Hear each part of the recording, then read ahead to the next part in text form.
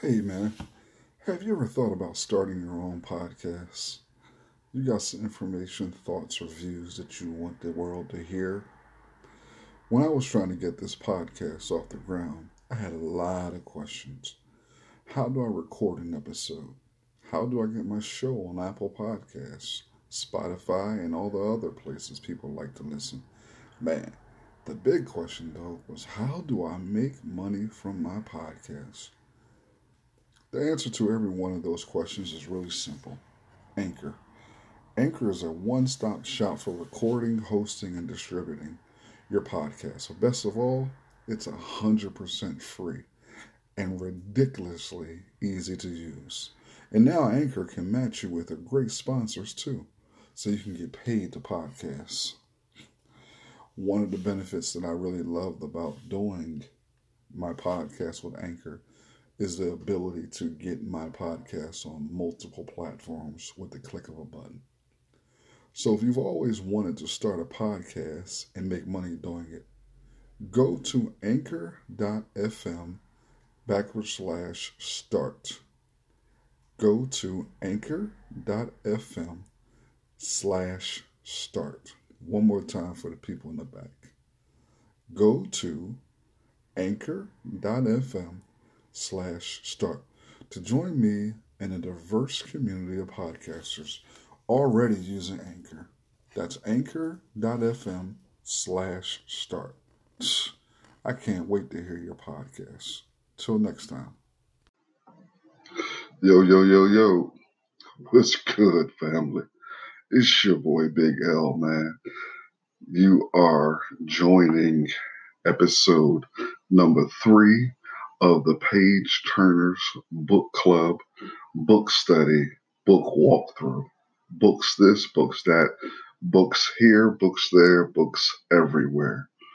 This will be the podcast, man, where we will take a look at, walk through, examine, and discuss books and other literature from a Black perspective.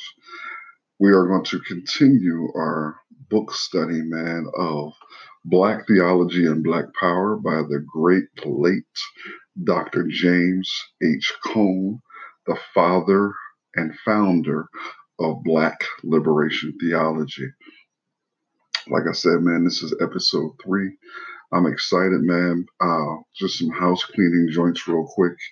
I just really want to thank everybody, man, for your phenomenal support, man. The support has been just mind-blowing. It's been overwhelming as I continue to work out the glitches and get everything formatted and put together in such a manner that it is a smooth podcast, man, for everyone to listen to and to enjoy.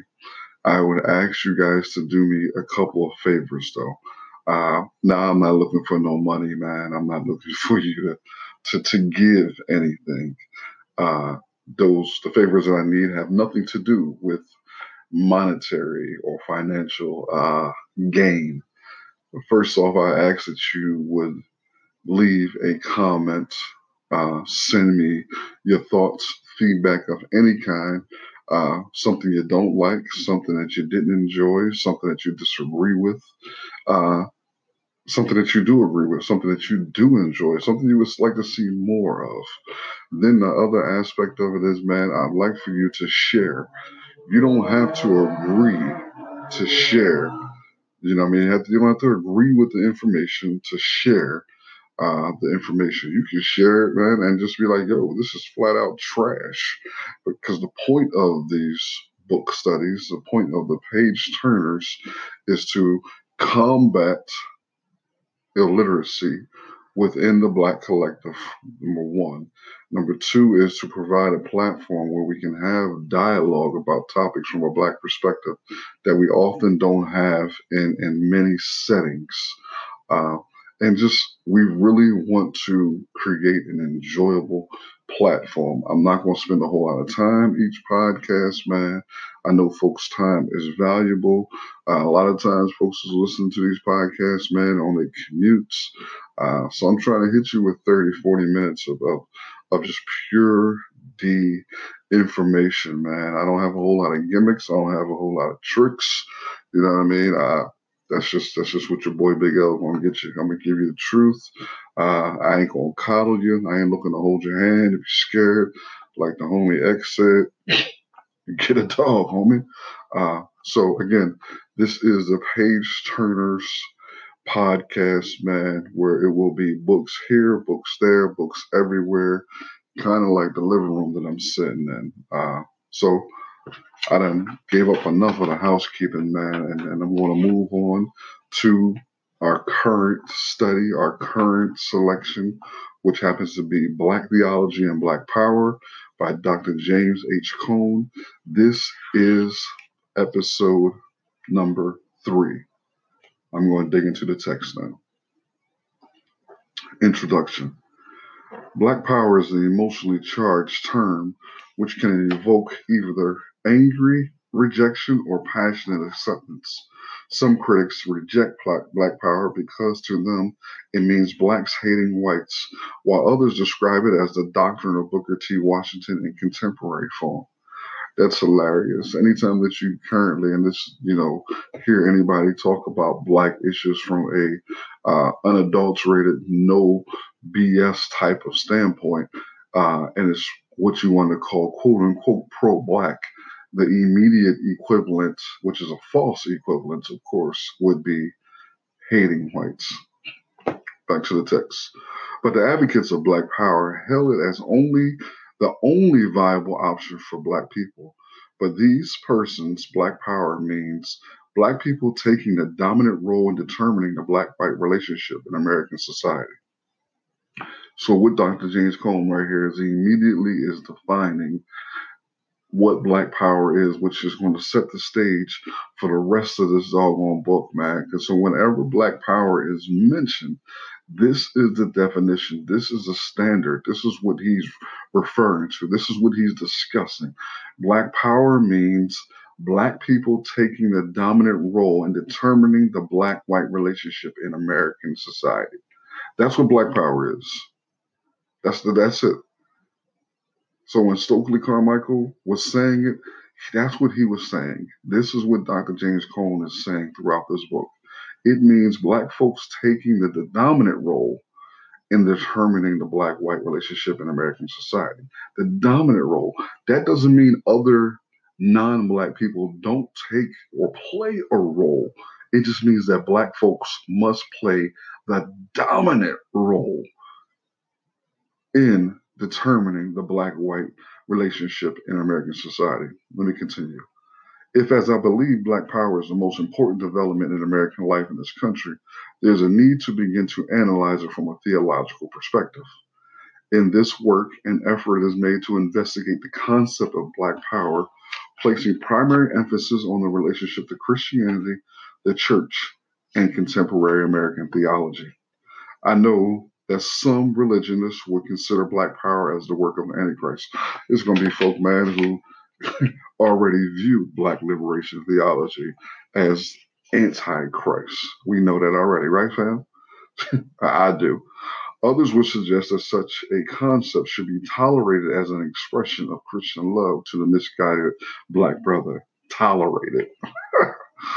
It is my thesis, however, that black power, even in its most radical expression, is not the antithesis of Christianity, nor is it a heretical idea to be tolerated with painful forbearance. It is rather Christ's central message to the 20th century America. Unless the empirical denominational church makes a determinate effort to recapture the man Jesus through a total identification with the suffering poor as expressed in black power, that church will become exactly what Christ is not. Man, that's whew. That most churches see an irreconcilable conflict between Christianity and black power is evidenced not only by the de facto segregated structure of their community, but by their typical response to riots. I quote, I deplore the violence, but sympathize with the reasons for the violence. Again, man, this book right here, we see that it still is such a timely piece of literature, man. Timely. It was written in 1969, remember. So when I'm saying I'm reading a bunch of these quotes, man, and reading a bunch of the stuff in this book, and we go through it, page upon page, line upon line, precept against precept, like the church folks say, it sounds very much like 2018. You feel me? Don't it sound like 2018? It sounds like, not much progress was made.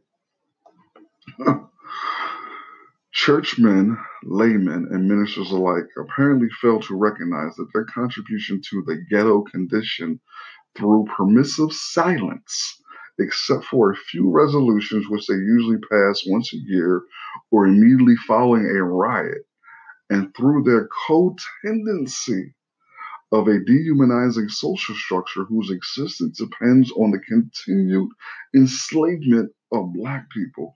If the church is to remain faithful to its Lord, it must make a decisive break with the structure of this society by launching a vehement, that word right there, boy, get you every time, attack on the evils of racism in all forms. In 1969, Dr. Cohen is saying this, man. If the church really wants to make some headway against white supremacy, the social structure whose existence depends on the continued enslavement of Black people, it has to attack white supremacy head on. Now, the question I want to ask you, family, is why hasn't white evangelical Christianity attacked racism? Why hasn't it vehemently attacked racism? Think about that. Chew on that for a minute. Actual white allies, actual your Black brother and sisters. Why hasn't white evangelical Christianity, why haven't they attacked it? Okay, let me continue with the text. It must become prophetic, demanding a radical change in the interlocking structures of the society. This work then is written with a defined attitude, the attitude of an angry Black man, disgusted with the oppression of Black people in America, with the scholarly demand to be objective about it. Too many people have died. Too many people are on the edge of death. In fairness to my understanding of the truth, I cannot allow myself to engage in a dispassionate, non-committed debate on the status of Black-white relations in America by assessing the pro and con of Black power. The scholarly demand for this kind of objectivity has come to mean being uninvolved or not taking sides. But as Kenneth B. Clark reminds us, moral issues are at stake. Non-involvement and non-commitment and the exclusion of feeling are neither sophisticated nor objective, but naive and violative of the scientific spirit at its best. When human feelings are part of the evidence, they cannot be ignored. Where anger is the appropriate response, to exclude the recognition and the acceptance of anger, and even to avoid the feeling itself as if it were an inevitable contamination, is to set boundaries upon truth itself. If a scholar who studied Nazi concentration camps did not feel revolted by the evidence, no one would say he was unobjective, but rather fear for his sanity and moral sensitivity. Feeling may twist judgment, but the lack of it may twist it even more. That's the great Kenneth B. Clark, man. If you ever want to read more of that brother, you can read more in his great classic work, Dark Ghetto. Kenneth B. Clark, Dark Ghetto. Let me continue with the text. The prophets certainly spoke in anger, and there's some evidence that Jesus got angry. Yeah, the turning of the tables, you know what I mean? It seems like he got a little angry in the temple. Yeah, he was a little frustrated. Yeah, I think that's what the text says. It may be that the importance of any study in the area of morality or religion is determined in part by the emotion expressed. It seems that one weakness of most theological works is their coolness in the investigation of an idea. Is it not time for theologians to get upset?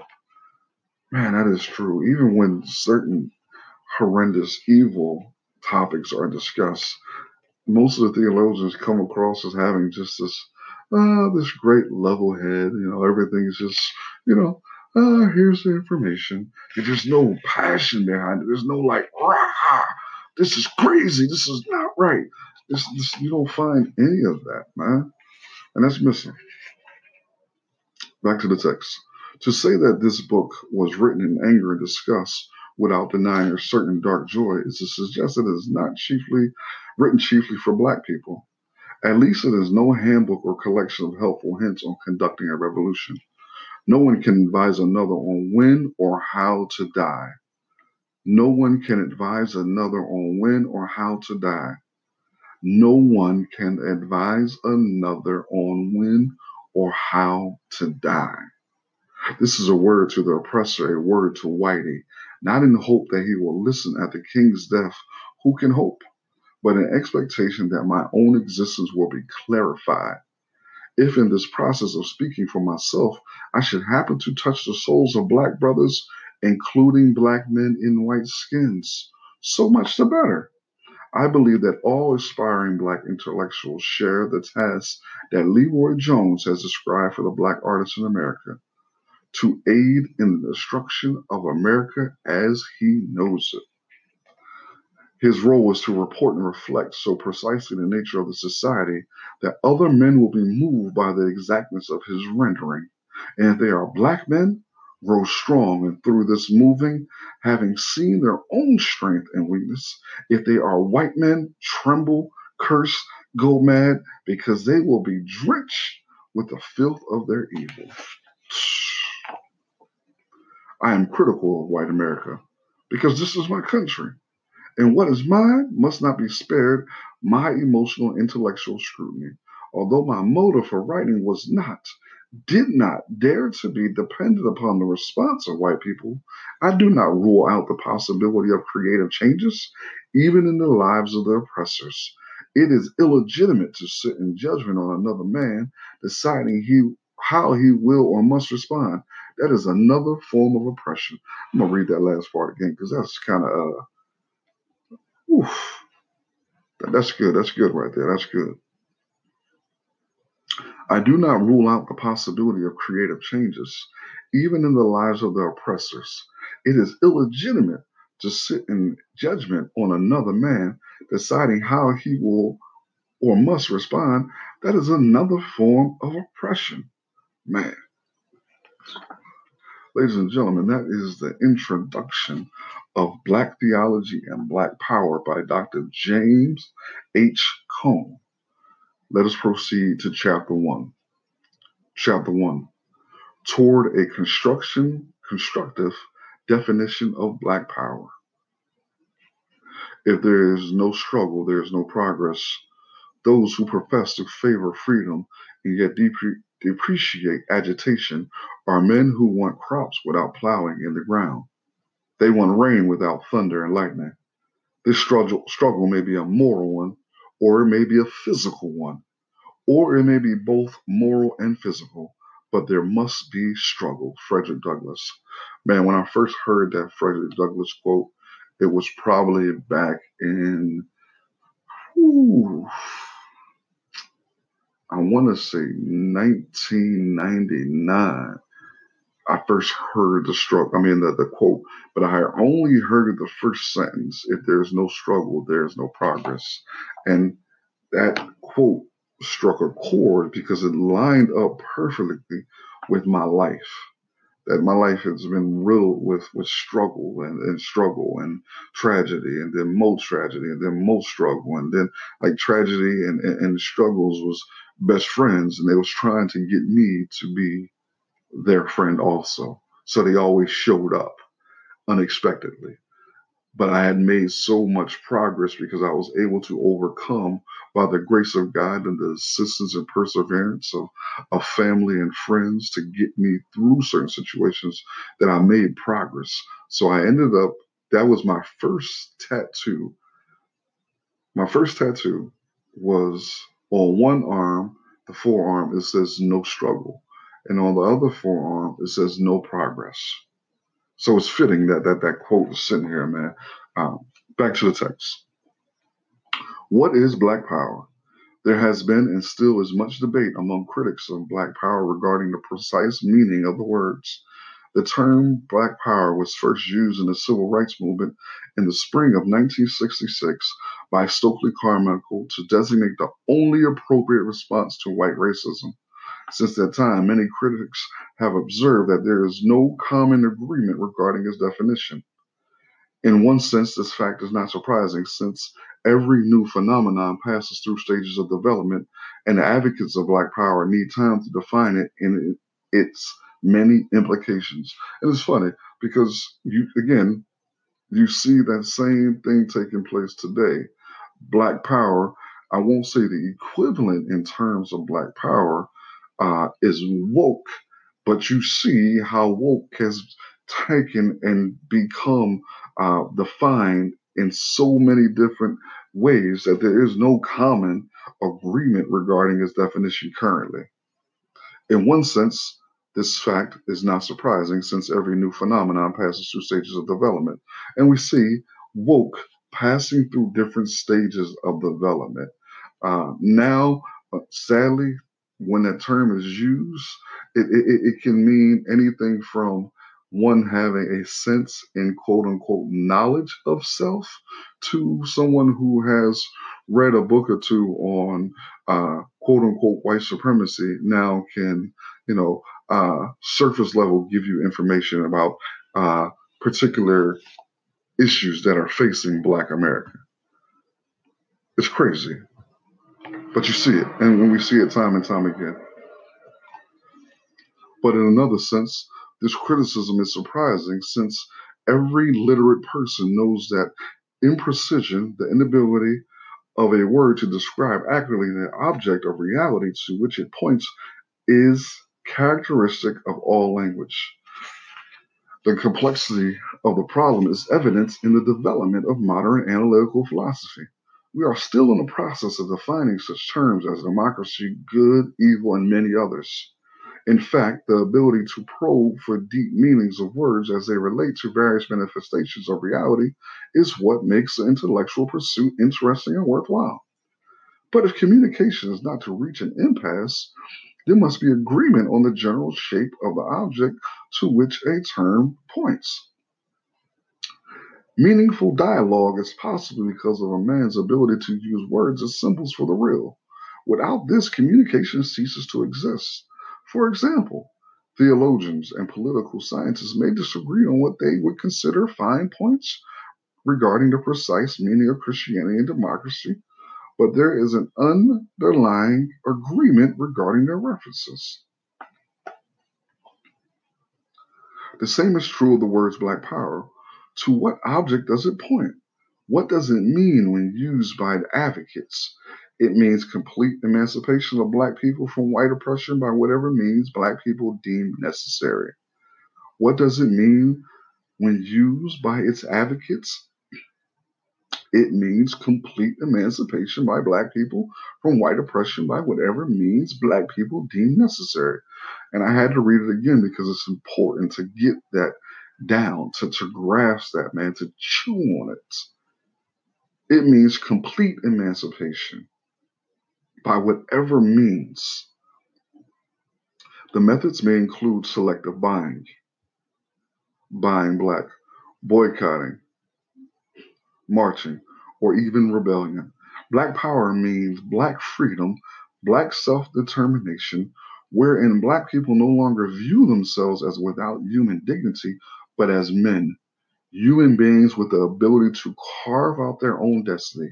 In short, as Stokely Carmichael would say, Black Power means TCB, take care of business. Black folk taking care of Black folks' business, not on the terms of the oppressor, but on those of the oppressed.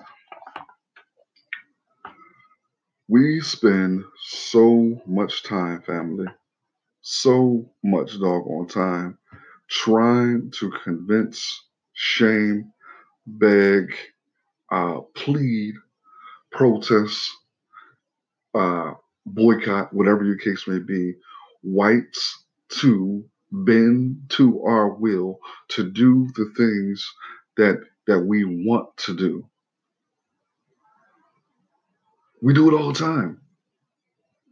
We do it all of the time, man. And if we're going to be honest, it has not worked for us. Now, I think the question has to become from 1969, and we're just going to use 1969 from the book to now, with all those things that we have done, with all those things that we have tried to do in order to get out from underneath the oppressive nature of systematic racism, also known as, should be known as, white supremacy. Why hasn't there been a break? Why hasn't there been a lift in the oppression? First off, I think one of the great mistakes that we have made as a people is our search and quest for the myth of equality. Yeah, man, equality is a myth. It's unrealistic. It does not exist. And let's be honest, in order for us Black people to get equality, you're going to get equality one of two ways. Okay? You're going to get equality by either Black folks uniting and pooling all their resources, time, and let's be churchy, time, talent, and resources together and build a sustainable socioeconomic infrastructure. But the reality of it is Black folks are so behind and so at the bottom of so many categories, that approach, sadly, is not realistic. I won't say it's not achievable. I'm just saying it's not realistic. But an even more unrealistic approach is expecting people who are in power to give up portions of that power to people who don't have as much power in order to make the people who don't have as much power equal to those who have the power. Never in a time in history, never in a time in history have you ever seen people who are in power give up some of their power to the powerless to make everybody equal from a power standpoint. Never have you seen that. Never. Never have you seen that take place. But yet and still, so many of us are striving, sweating, bleeding, dying, sacrificing in an attempt to get just that, man. To get just that. It's heartbreaking. Back to the text. Black power is analogous to Albert Camus' understanding of the rebel. The rebel says no, and yes, he says no to conditions considered intolerable, and yes to that something within him which is worthwhile, which must be taken into consideration. To say no means that the oppressor has overstepped his bounds and that there is a limit beyond which he shall not go. It means that oppression can be endured no longer in the style that the oppressor takes for granted.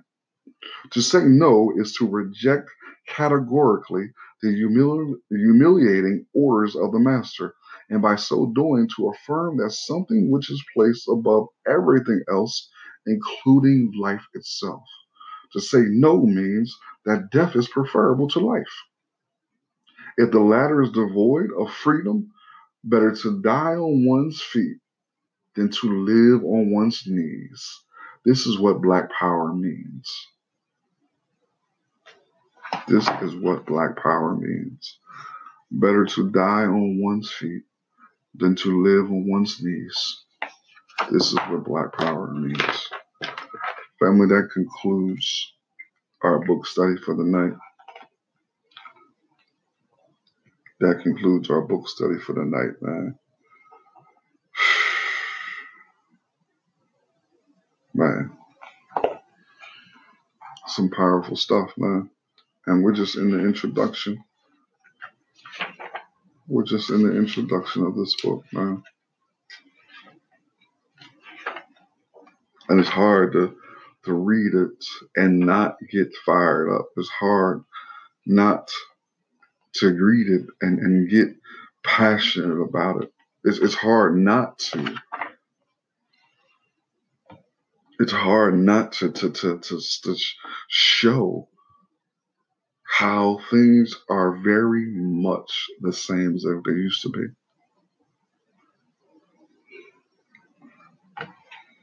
Again, man, this is your boy Big L with the Page Turners Book Club, getting it done. Books here, books there, books everywhere. Books in you, books with you, books be you. Let's get it cracking, man. Let's get it popping. Let's continue. I ask again, family, that you would leave your criticisms, your complaints, your negative comments, whatever. You can find your boy on Twitter at Elgin Bailey. You can find me on Facebook, Elgin Bailey. You can find your boy everywhere, man. I'm everywhere. Let's have a discussion, man. Let's talk about it. And again, please subscribe to this podcast, man, so you're constantly notified when new episodes is being put up. I'm constantly putting up episodes, man. I'm trying to put, episodes up 4 or 5 times a week. Let's get it popping, man. Let's get this information out there. Let's make changes, man. Let's be the change that we are constantly searching for. Again, bro, you're listening to the Page Turners. This was episode 3 of Black Theology and Black Power by Dr. James H. Cone. Y'all have a good one, man. I'm out.